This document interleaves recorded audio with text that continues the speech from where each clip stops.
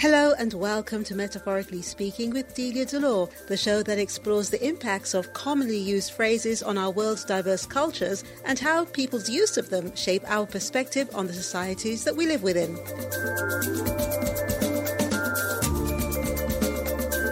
Today's metaphor is stand on your own 2 feet. And I'm sure you've heard that expression many times before. Probably it was used to encourage you at times when what you really wanted was some support. But looking back, I hope you can say that it was said as an example of tough love. My guest today is Carol Pike, who has been called the Queen of Sparkle. And when you hear her story later, you'll say that it's an understatement. Knowing I was going to interview Carol, I caught up on what she's been up to. And especially living in these COVID-19 and its traits times, I thought it must be very difficult for her trying to cope, essentially alone after having 2 major strokes, which just changed her world completely. And that is why it's so important that we listen to other people's stories and also appreciate our lives. I have to say that over the years, I have not celebrated my birthday.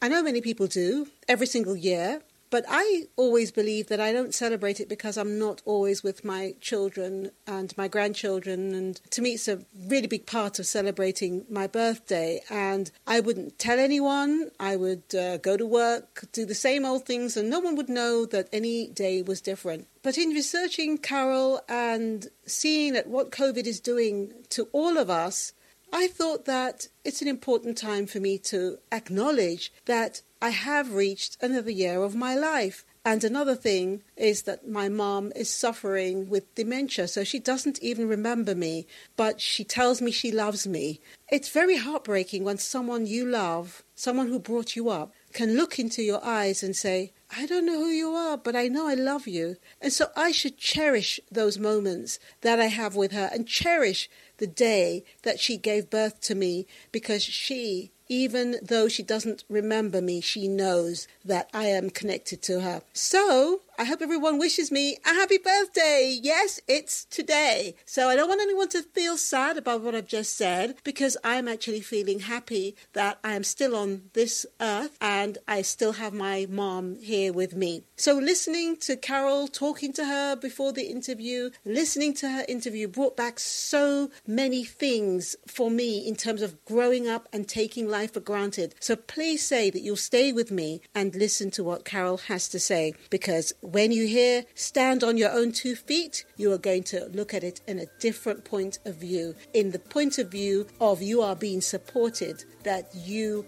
are strong and that you can achieve what you want to do, and only you can do that. So with a big smile on my face of recognition and of love, and know that you're listening to me, let's start the show. Our first exploration into the metaphor stand on your own 2 feet starts off from a place you would be familiar with as a child, to understanding that it has not really changed as you become an adult.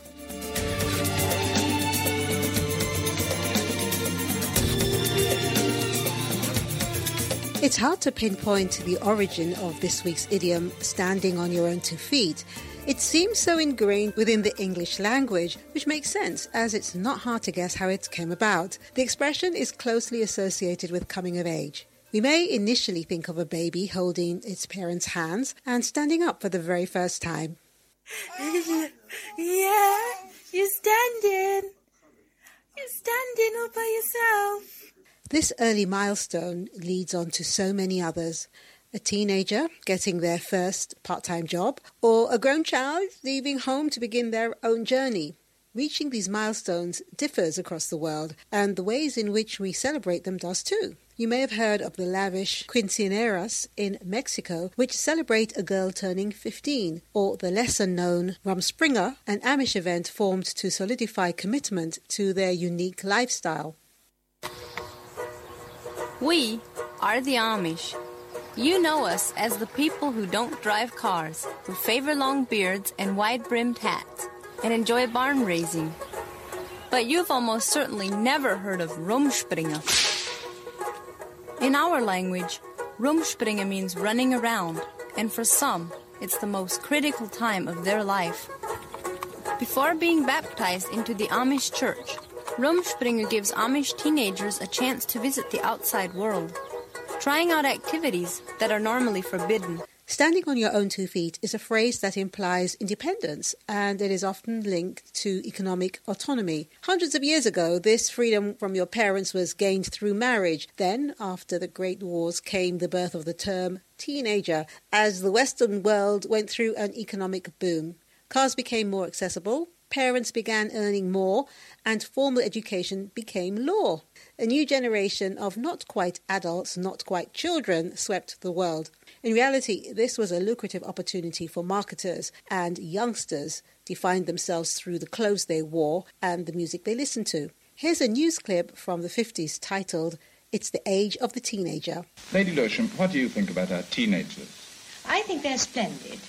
And I'm delighted you've asked me that question, because I sometimes think they get rather a raw deal. Well, why?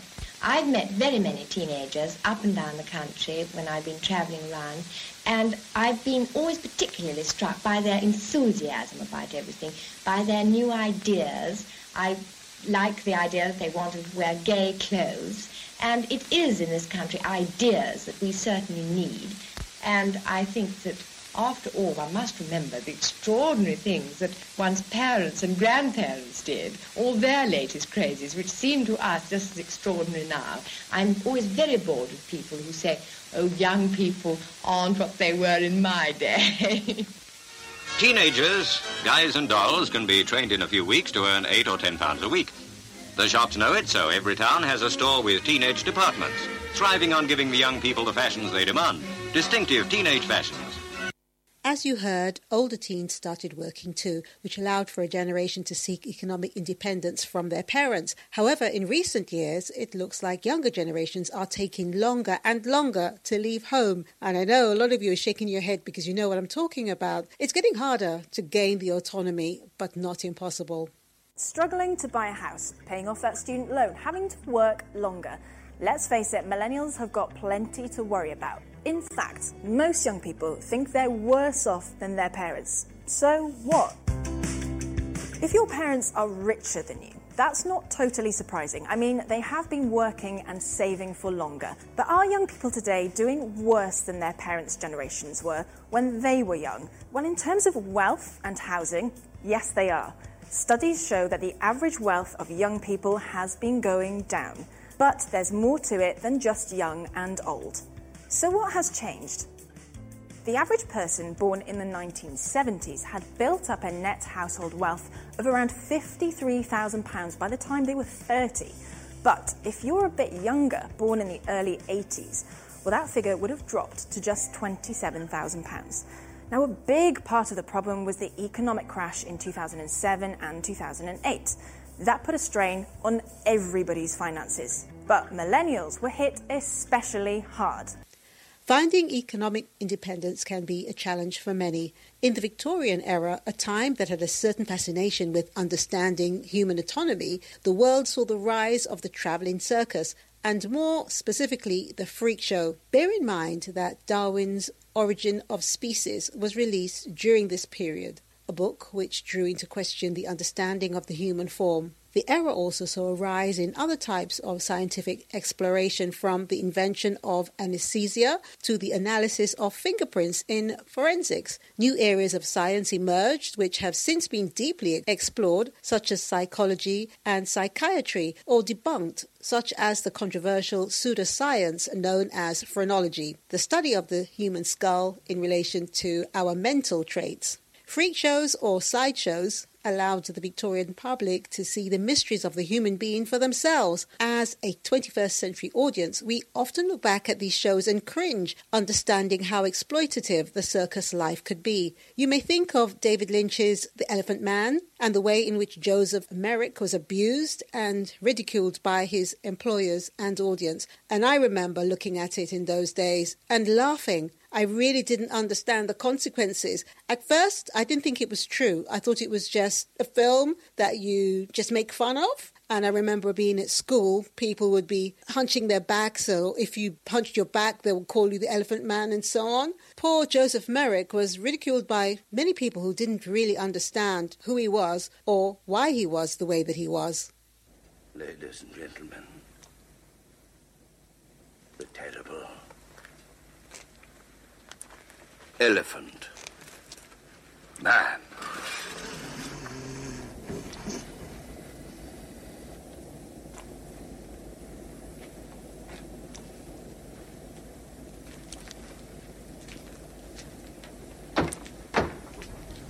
Stand up. Stand up!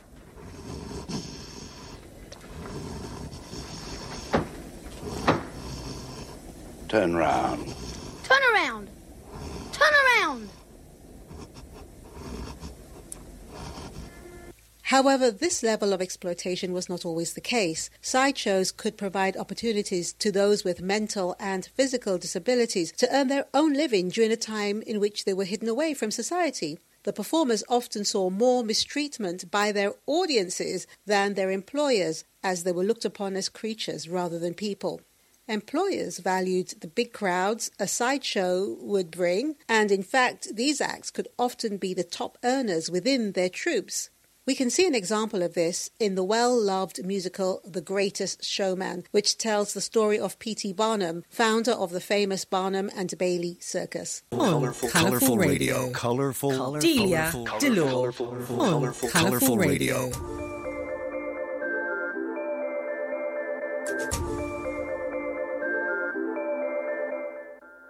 Hello and welcome to Metaphorically Speaking with Delia Delore, the show that explores the impacts of commonly used phrases on our world's diverse cultures and how people's use of them shape our perspective on the societies that we live within.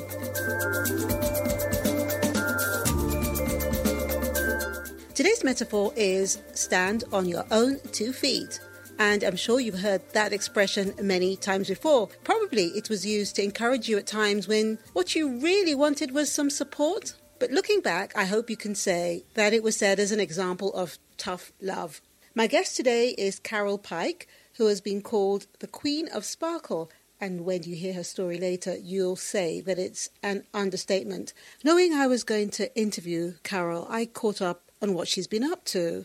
And especially living in these COVID-19 and its traits times, I thought it must be very difficult for her trying to cope, essentially alone after having 2 major strokes, which just changed her world completely. And that is why it's so important that we listen to other people's stories and also appreciate our lives.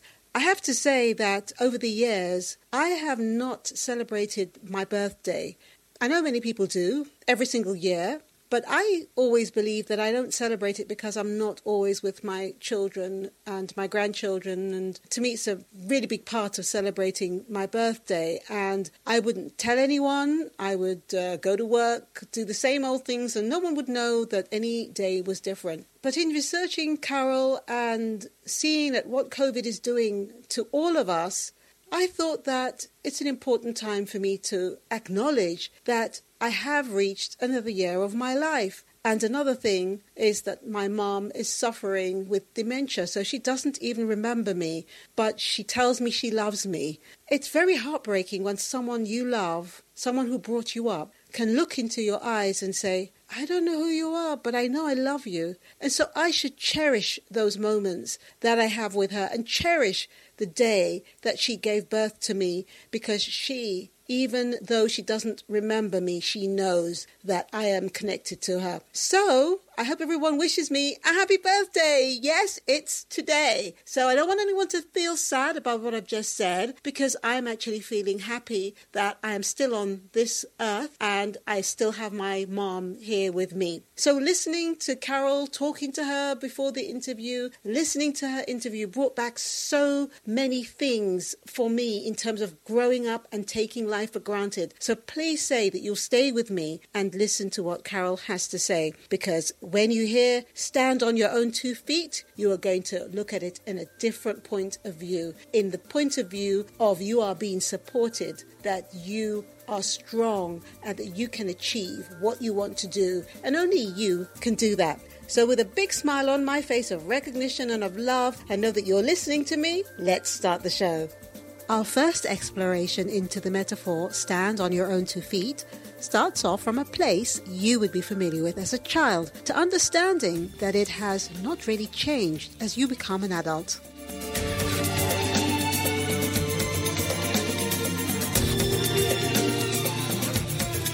It's hard to pinpoint the origin of this week's idiom, standing on your own 2 feet.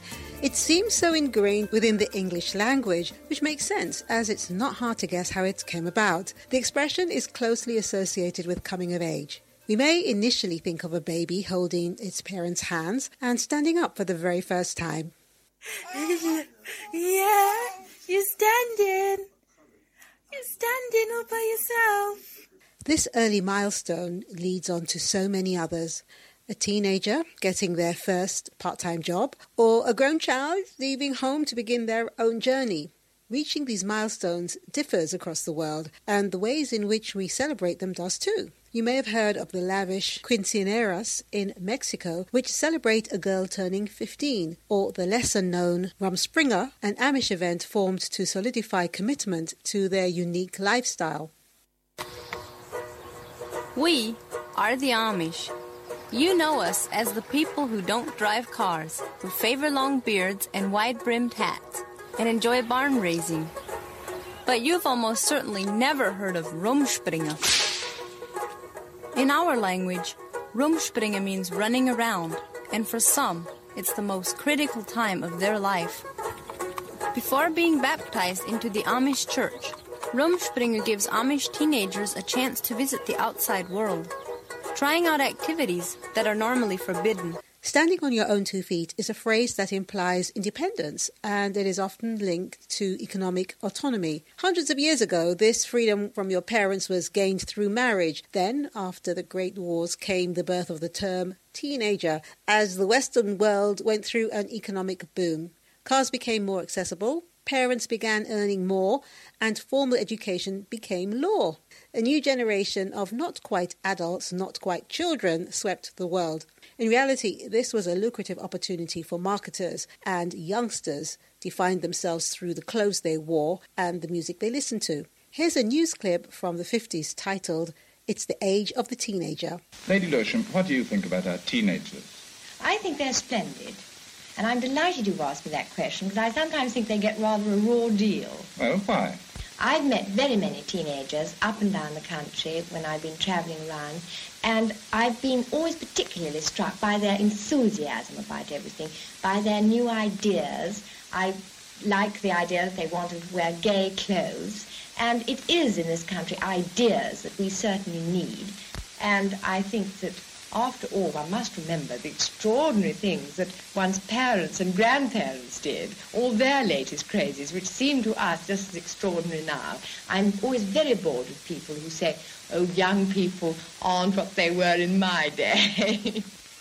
Teenagers, guys and dolls, can be trained in a few weeks to earn £8 or £10 a week.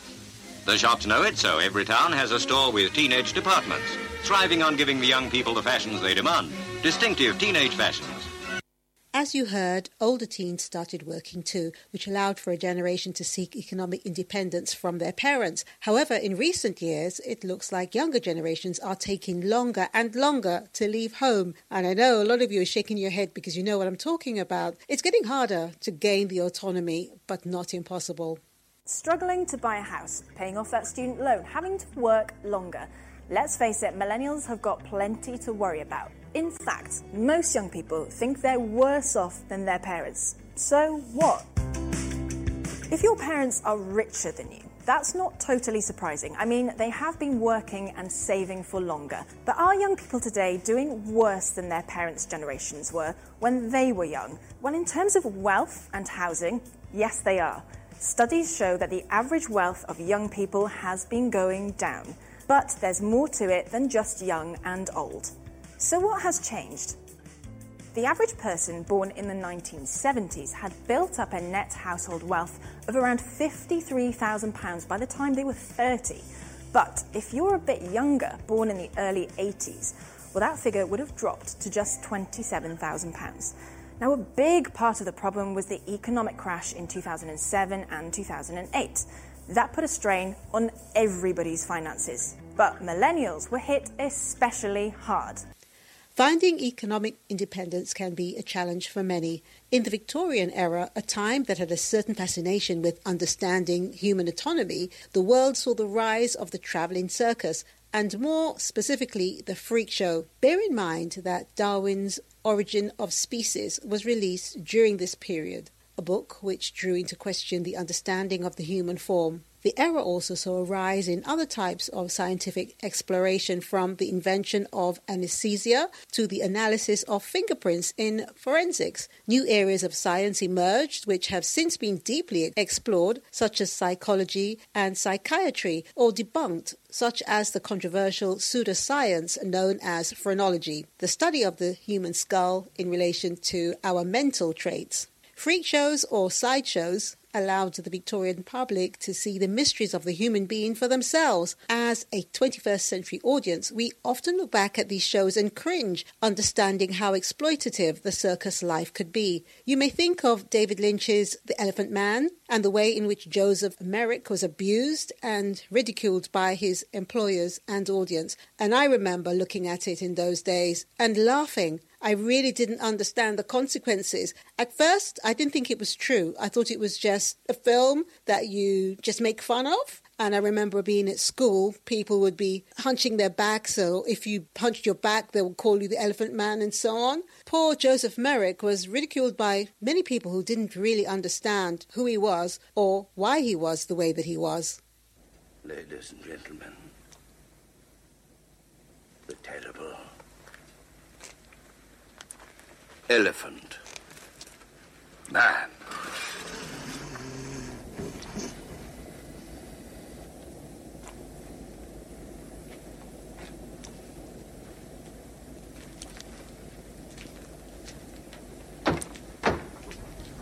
Stand up. Stand up!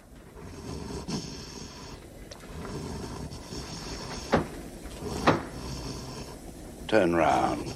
Turn around! Turn around! However, this level of exploitation was not always the case. Sideshows could provide opportunities to those with mental and physical disabilities to earn their own living during a time in which they were hidden away from society. The performers often saw more mistreatment by their audiences than their employers, as they were looked upon as creatures rather than people. Employers valued the big crowds a sideshow would bring, and in fact, these acts could often be the top earners within their troupes. We can see an example of this in the well-loved musical The Greatest Showman, which tells the story of P.T. Barnum, founder of the famous Barnum and Bailey Circus.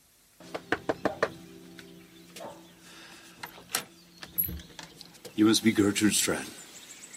I'm looking for your son. I don't have a son.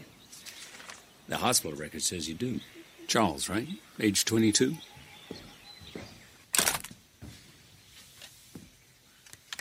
Charles! Charles!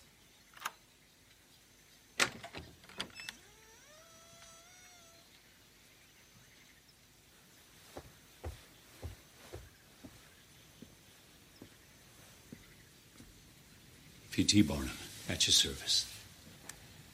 I am putting together a show, and I need a star. You want people to laugh at me? Well, they're laughing anyway, kid, so might as well get paid. In that scene, Barnum is attempting to contract Charles Sherwood Stratton, or General Tom Thumb, as he was more commonly known as. The general was an American dwarf who, unlike in the film, was hired at the very early age of 5. His parents had taught him how to dance, sing, and impersonate celebrities, to which Barnum leapt at the chance of putting him on display. The general toured Europe, performing for royals such as Queen Victoria herself. He amassed celebrity status, with crowds mobbing him wherever he went. His wedding hit front-page news, which prompted a reception with President Abraham Lincoln at the White House. And when he passed away at the age of 45, 20,000 people attended his funeral. Looking back, using today's standards, General Tom Thumb would be considered a millionaire by the amount of wealth he amassed during his lifetime. I see a soldier, no, a general, riding across the stage with a sword and a gun and the most beautiful uniform ever made. People will come from all over the world, and when they see him, they won't laugh.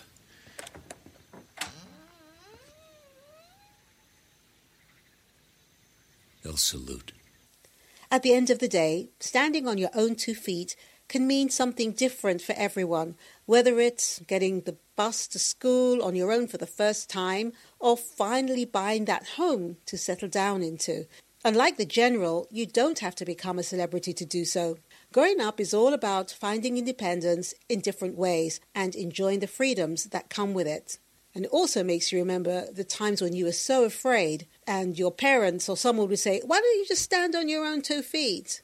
Remember those days. And now, as an adult, see it as a positive thing that was said to you, especially in the times when you were afraid. And of course, as I said earlier, I suppose you really wanted support then. But regardless, you did it at the end, and you must have found out it would have been, hopefully, a positive thing for you. On 2 separate occasions, a stroke threatened to stop my guest, Carol Pike, in her tracks. She says she seemed to bounce back, but I say she strikes back. With a master's degree in marketing communications and CEO of Words That Deliver, and she'll tell us about that a bit later, she is the perfect example of living life on purpose, constantly rising above challenges. She could have easily chosen the metaphor, life is what you make it, as she is a shining example of that. But instead, she chose stand on your own 2 feet.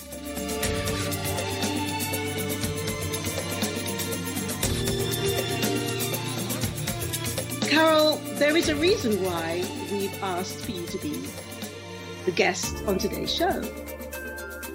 No, you won't guess, so I'll just tell you. It's because it's my birthday! It's your birthday? Yeah! And it's my birthday tomorrow. Oh my gosh, you see? And I just wanted someone who I admire, someone who I've watched during the years, someone who I didn't particularly like. This is my blood sister. I know her very well, but I feel it. I feel that if I had an issue, if I had a problem, if I had news to share, it doesn't matter whether I've spoken to you yesterday or 5 years ago, I can pick up that phone and I can call you. And I say, Carol, guess what? So that is the main reason why you are on the show today. Wow. Apart from all your accomplishments, I needed someone who I admire and someone that we could, be open and honest, because there are a few of us who I can truly say, when they say they're open and honest, they are, So thank you. No, but thank you. What a wonderful birthday present. Thank you so much. Yes, for both of us. Tomorrow, yes, definitely. So let's get on with the questions. Okay. Now, many people who know you would agree with me that there's something so wonderfully unique about your smile. Have you ever been told that before? Yes, I have been told that on numerous occasions, and even more so now. And what's really interesting about me and my smile is that I can only think that I must have got it from my mum. Because one of the things that my mum always said to me was, smile and let the world wonder what it is that you've been up to. Oh, that's a different take on things. And so that kind of whole element, but I quite literally smile all the time. And one of the things that I've discovered since this whole stroke journey is that smiling isn't what I do. It is actually who I am. Because I've got pictures with me, oxygen in my nose with a smile.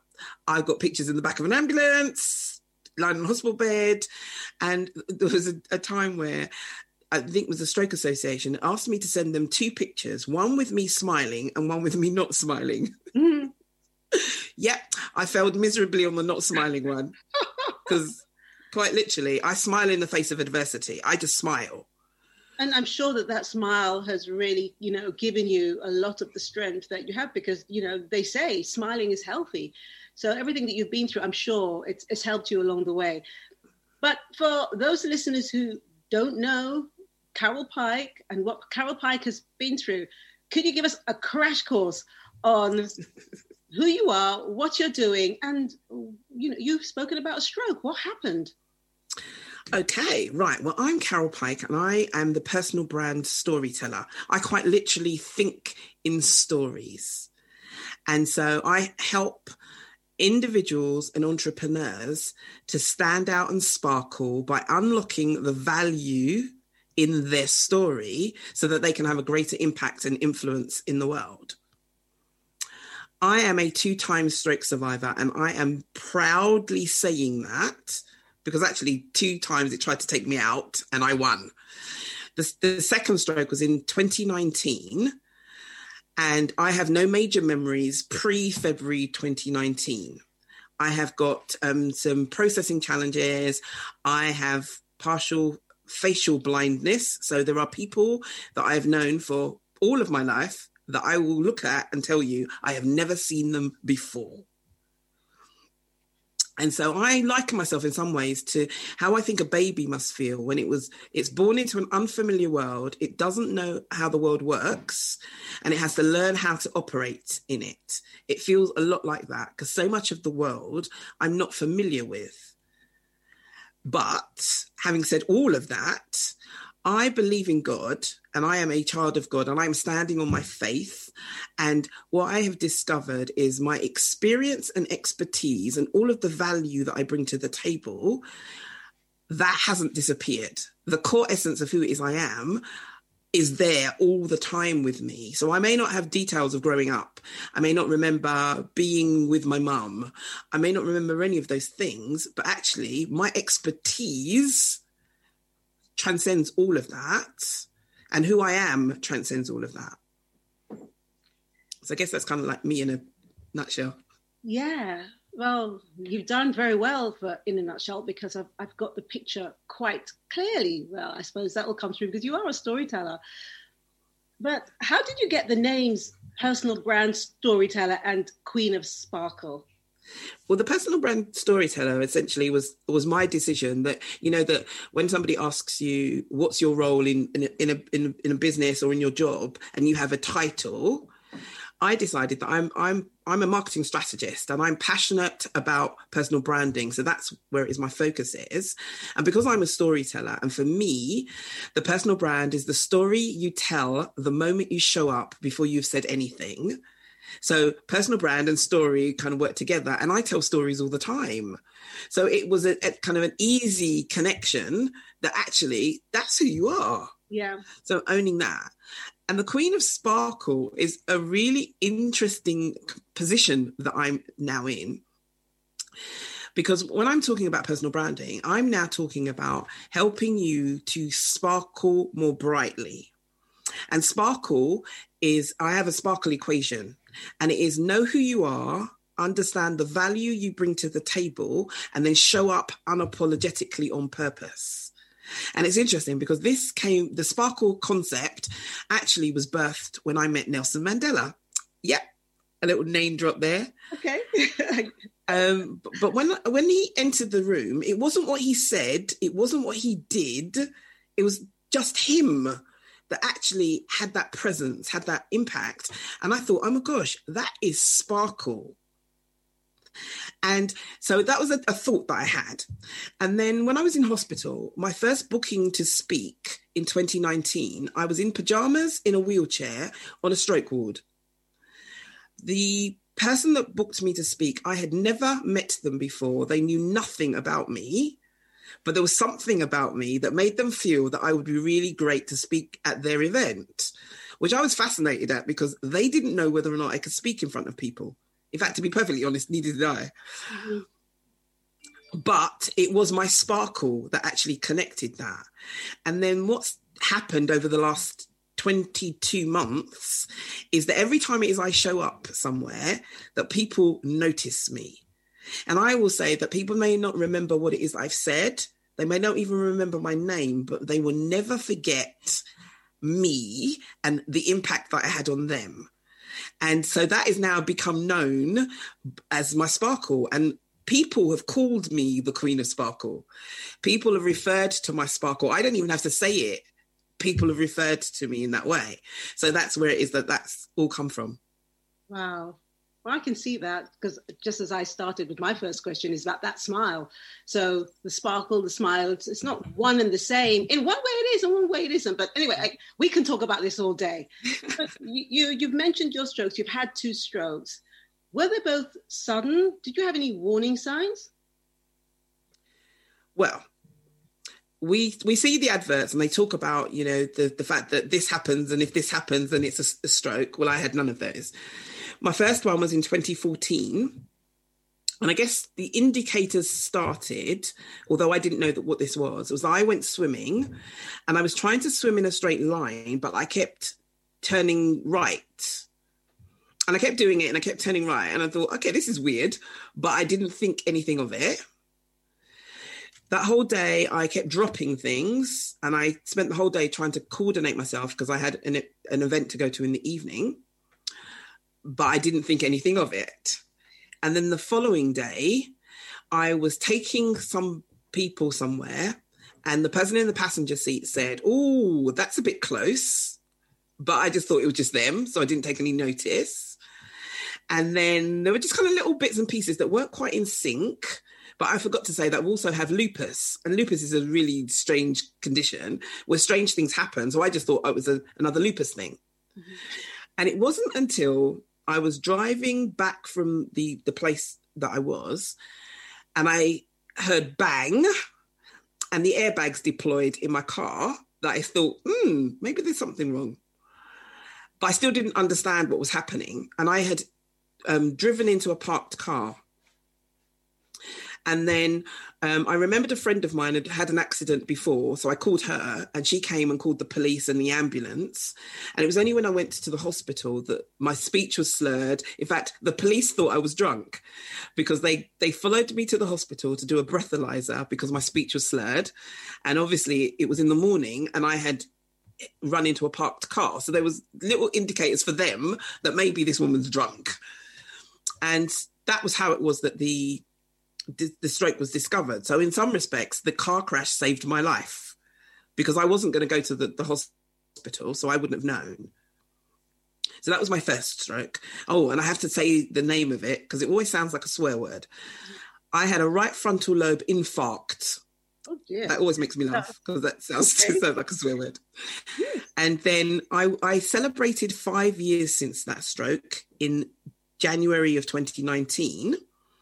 And then February of 2019, I thought I would have another one. And then this one, I had a headache for 3 days. I kind of ignored anything because I just thought it was a headache.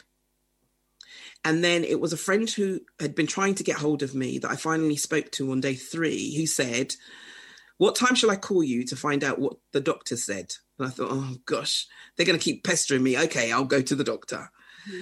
And I went to my GP and my GP knows me for a number of years and through my various challenges. And even though my blood pressure was normal, he said, "I know you, let's check this out." And I went to the hospital and it was an hour and a half later. My blood pressure was through the roof. They did a scan. There was a bleed on the brain. But even in that, I wasn't clear that it was a stroke. And it was only when they blue lighted me to another hospital and I saw all of these doctors and stuff that I said, "Why am I seeing stroke doctors?" And they said, "Carol, it's a stroke." Yeah.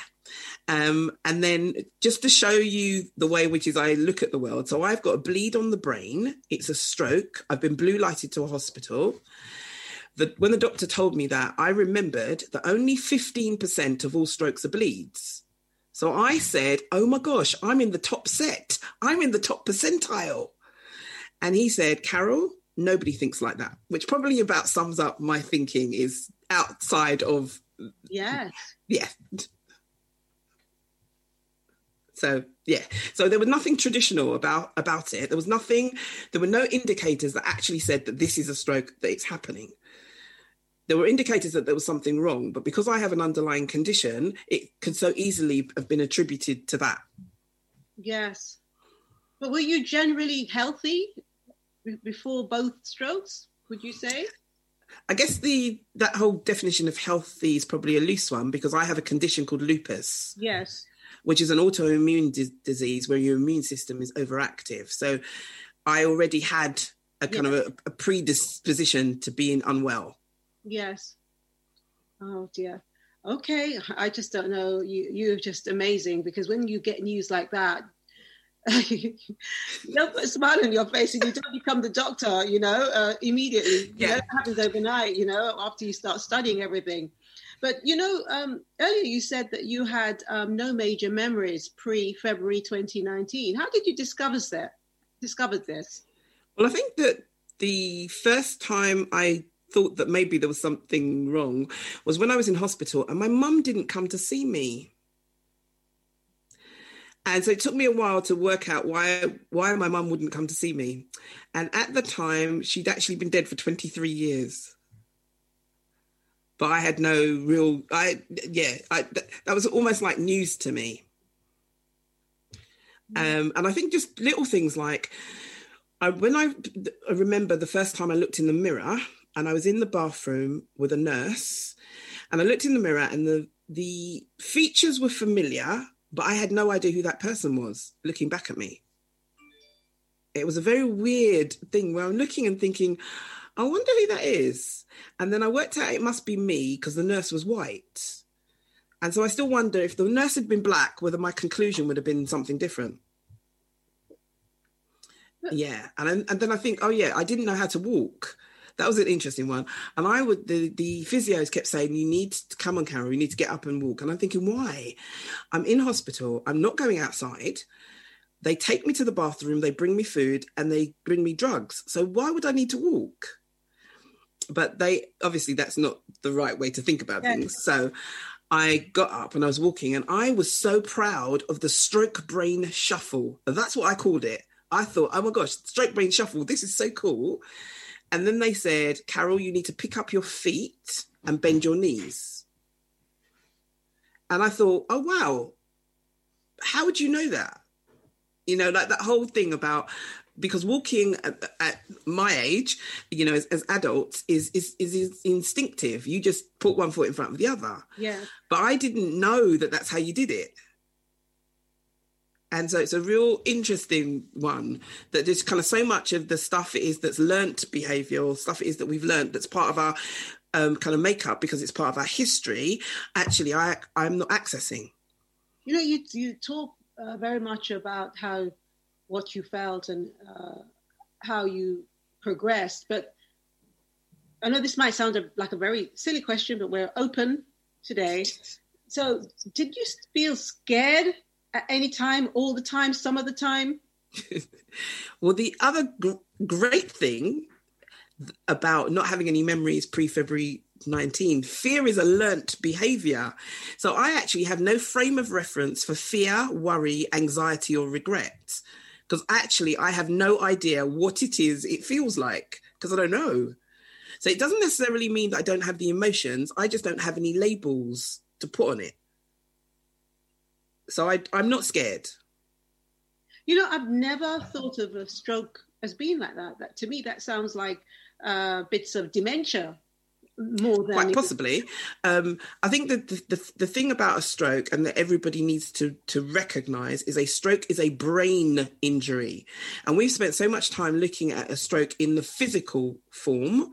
So when we think of a stroke, we think of somebody that's got a leg that doesn't work, an arm that doesn't work, a face that droops to one side, they can't speak, all of those kind of things.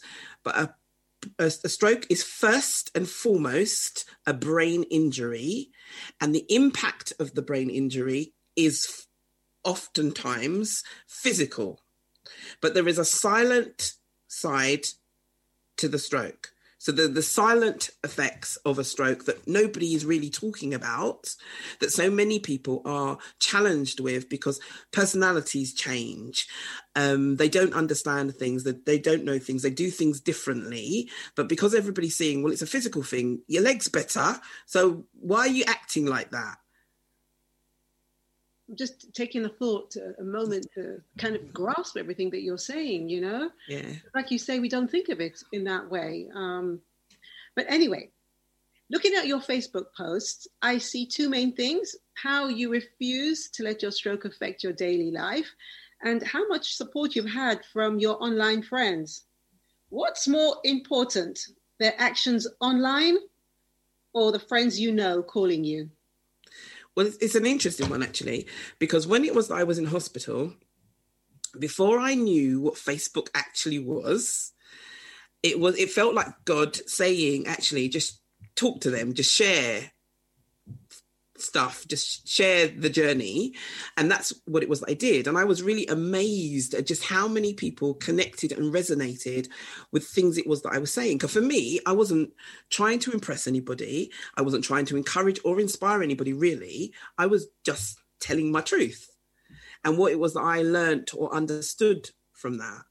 And so the support online has been amazing. Like one classic example was I went to Sainsbury's and they have motorized basket things.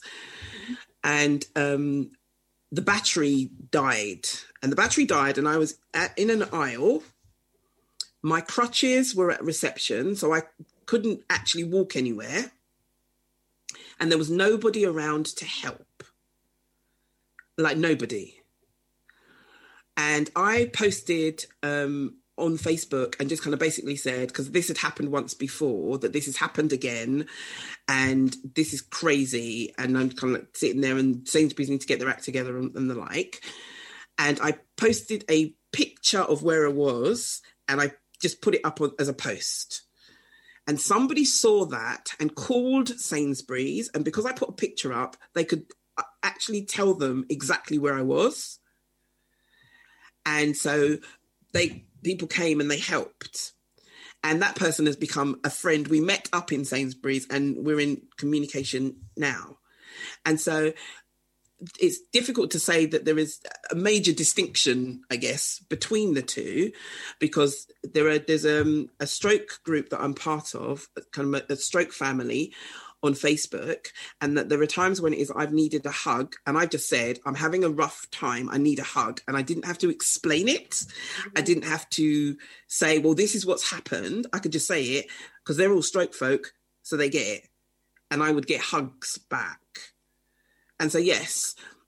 So I think in some ways that I've got friends that some of them are online and some of them are physical. And you need them both. Yeah. And the fact that I've been in the house for 10 months by myself, a lot of my interaction is actually online. So even the physical friends are friends online. Yeah. Because I'm not meeting up with people. You're a very, very strong lady, I must say. But Carol, how does our metaphor stand on your own 2 feet relate to you and your story? I think that it essentially means that if it's to be, it's up to me, because nobody can want it for me more than I want it for myself. So in terms of navigating this whole journey, I have to get me up every day, because there is nobody to do that. If I don't get up, actually nobody will notice, because there is nobody in my house. There's nobody coming to my house. And so therefore I have to be able to stand on my own 2 feet in relation to motivating myself and encouraging myself to do things. And I think for all of us, it's not that you do it on your own, but it's actually the kind of the key driving force has to come from within. Because people often refer to me as a motivational speaker. And I don't think that I am. And the reason I don't think that I would say I'm an inspirational speaker, because I can inspire you to look at things differently, to push through, to try harder. But that motivation has to come from within. Mm-hmm. It's a bit like, you're a car and you go and you sit in a petrol station all the time and it's great and you're surrounded by fuel and that's kind of wonderful and yes. And you can smell the fuel and all of those kind of things. But unless it is that you put the fuel on the inside and ignite it from the inside, you're never going to get anywhere. And so for me, that whole standing on your own 2 feet isn't about, that whole thing about you need to grow up, you need to do this by yourself. It isn't like that. It's more in terms of you are the captain of your ship. You are the one that actually directs your kind of steps. I'm a woman of faith. I believe in God. And there's a song that in it says, let Jesus take the wheel. And I had this really crazy moment where I was in the car and I thought about this and I thought, let Jesus take the wheel. And what it is I'm hanging out with what I'm referring to as my 3 besties. So it's JC, Jesus Christ, H, the Holy Spirit, and Papa G, God. So we're quite literally walking and living and breathing together. So I'm in the car and I'm thinking, oh my gosh, I could just give Jesus the wheel.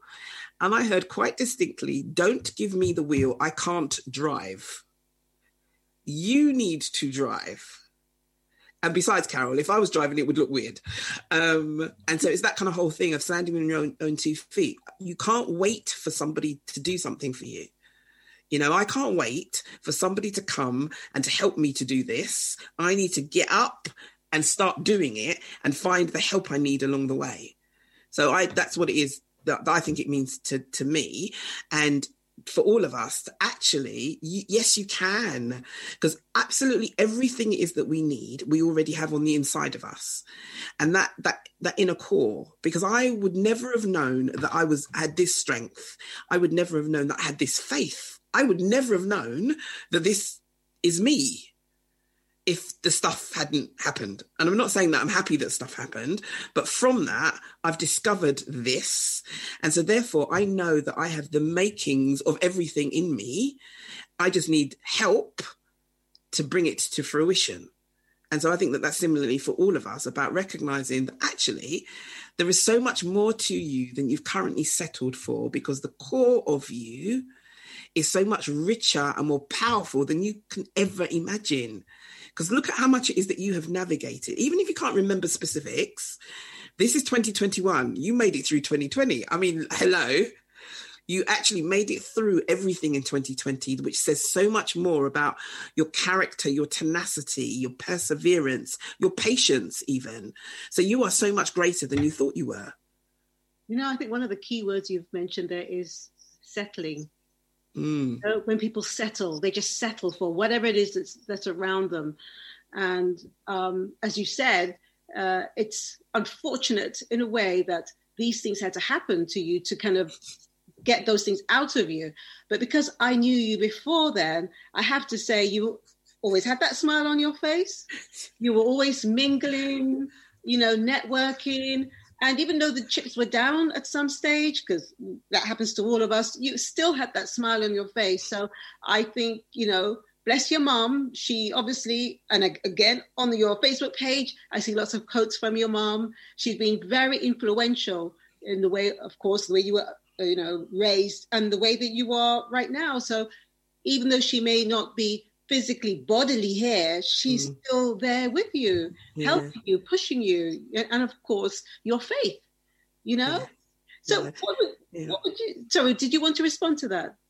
I was just going to say it's back to that whole thing where I believe that we have no control over the hands that we are dealt. So I will never say to you that, oh my gosh, this is really great, because actually it's not. But we can always choose how we play the game.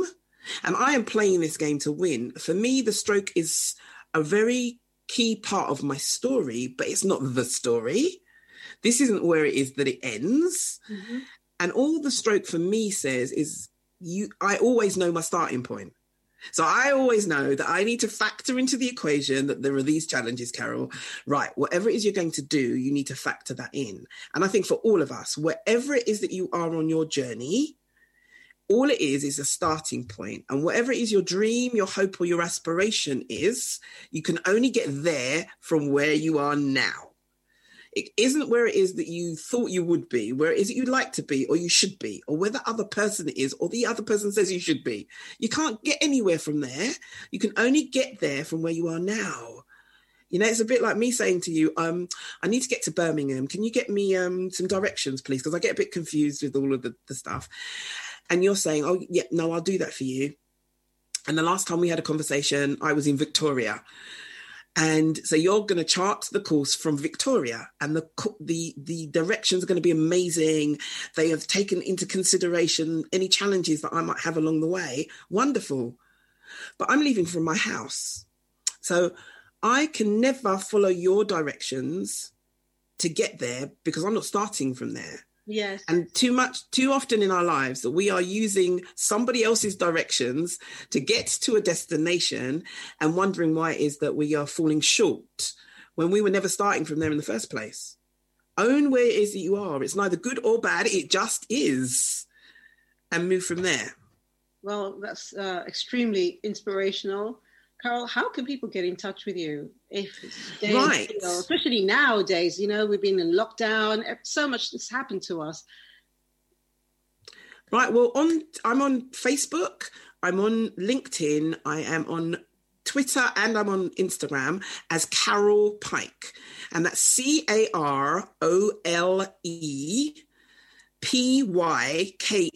You can follow me on social media. Send me a direct message. I actually work with people one-on-one and group work around helping you to develop your personal brand so that you stand out and sparkle, which essentially is where the magic happens, because possibilities and opportunities exist all the time. They don't suddenly appear. All that happens is that you are positioned to see them and to take advantage of them. And I help people to do just that, to position themselves for opportunities and possibilities so that they have greater impact and influence and then income.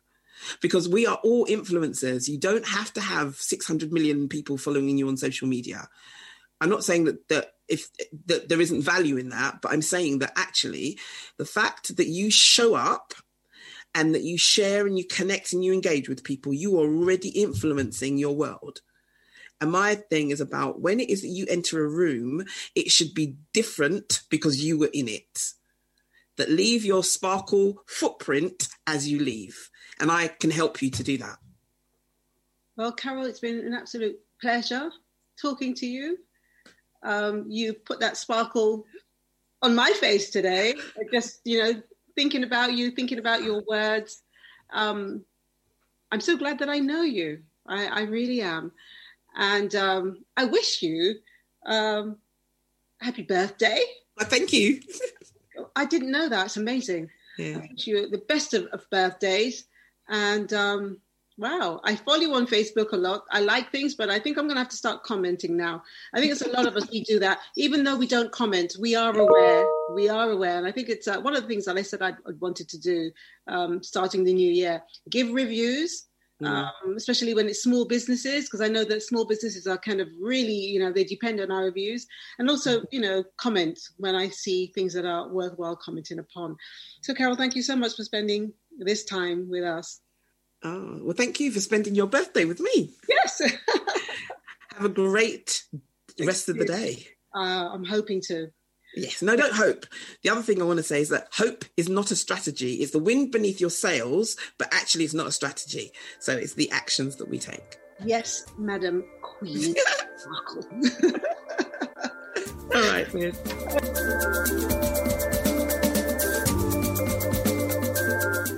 Now let's try a more literal approach to this week's metaphor. Get ready to breathe. Think back on all of your amazing achievements. I guess there's so many that it's hard to remember them all. What about your earliest achievements?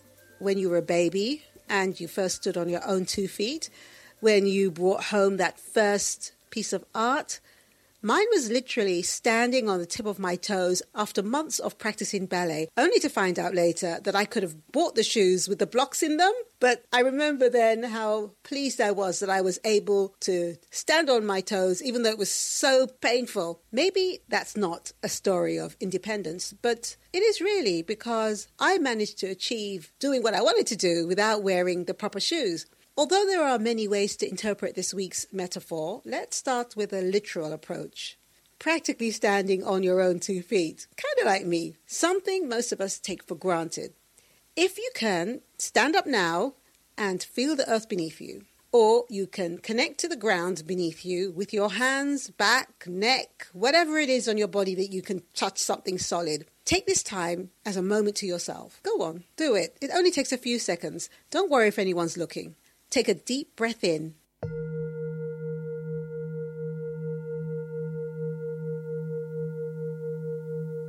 And breathe out. Don't you feel different? A little calmer? It was only just a few seconds.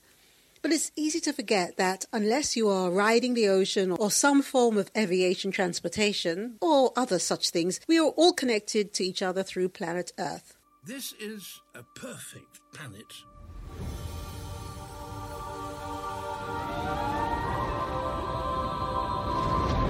Life Life flourishes here thanks to powerful natural forces.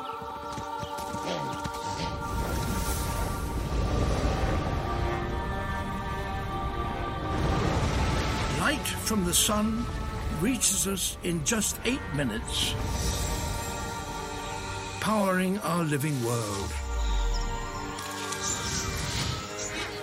And its daily and yearly rhythms shape the lives of every creature on Earth. You may believe you share a connection through a spiritual energy flowing through all of us, or energy transferred by tiny vibrations in every particle of matter that makes up our existence, or perhaps you believe it's something to do with the Earth being flat. Nevertheless, we are all connected through the ground below. We should metaphorically stand on our own 2 feet. You don't need to worry about other people's opinions. Having a firm stance for what you believe in will allow you to be an individual. As Laozi philosophized, care about what other people think and you will always be their prisoner. Here's some more words of advice from one of the most individualistic artists of all time. But you never learn that until much later on, I think. But never work for other people at what you do. Always remember that the reason that you initially started working was that there was something inside yourself that you felt that if you could manifest it in some way, you would understand more about yourself and how you coexist with the rest of society. And I think it's terribly dangerous for an artist to fulfill other people's expectations. I think they generally produce their worst work when they do that. And the other thing I would say is that if you feel safe in the area that you're working in, you're not working in the right area. Always go a little further into the water than you feel you're capable of being in. Go a little bit out of your depth. And when you don't feel that your feet are quite touching the bottom, you're just about in the right place to do something exciting.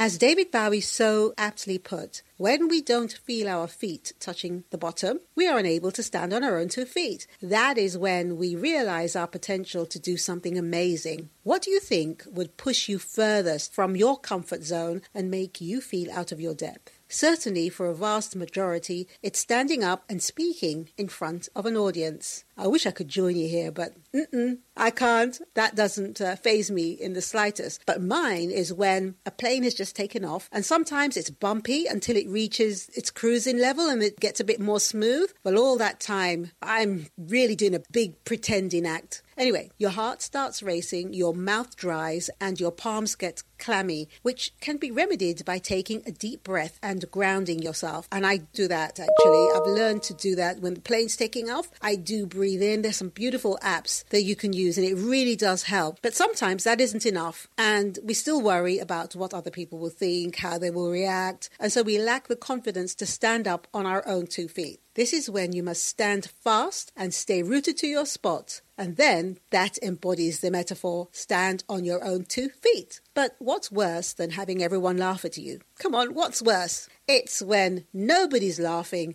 and your profession is that you are a stand-up comedian. Stand-up comedy is one of the scariest career paths there is, followed closely by crocodile dentistry, but it can also be extremely gratifying. Conquering the fear of public speaking to connect with and bring joy to a room full of strangers must have a wholesome impact on one's confidence, especially when you learn that it doesn't matter if no one laughs.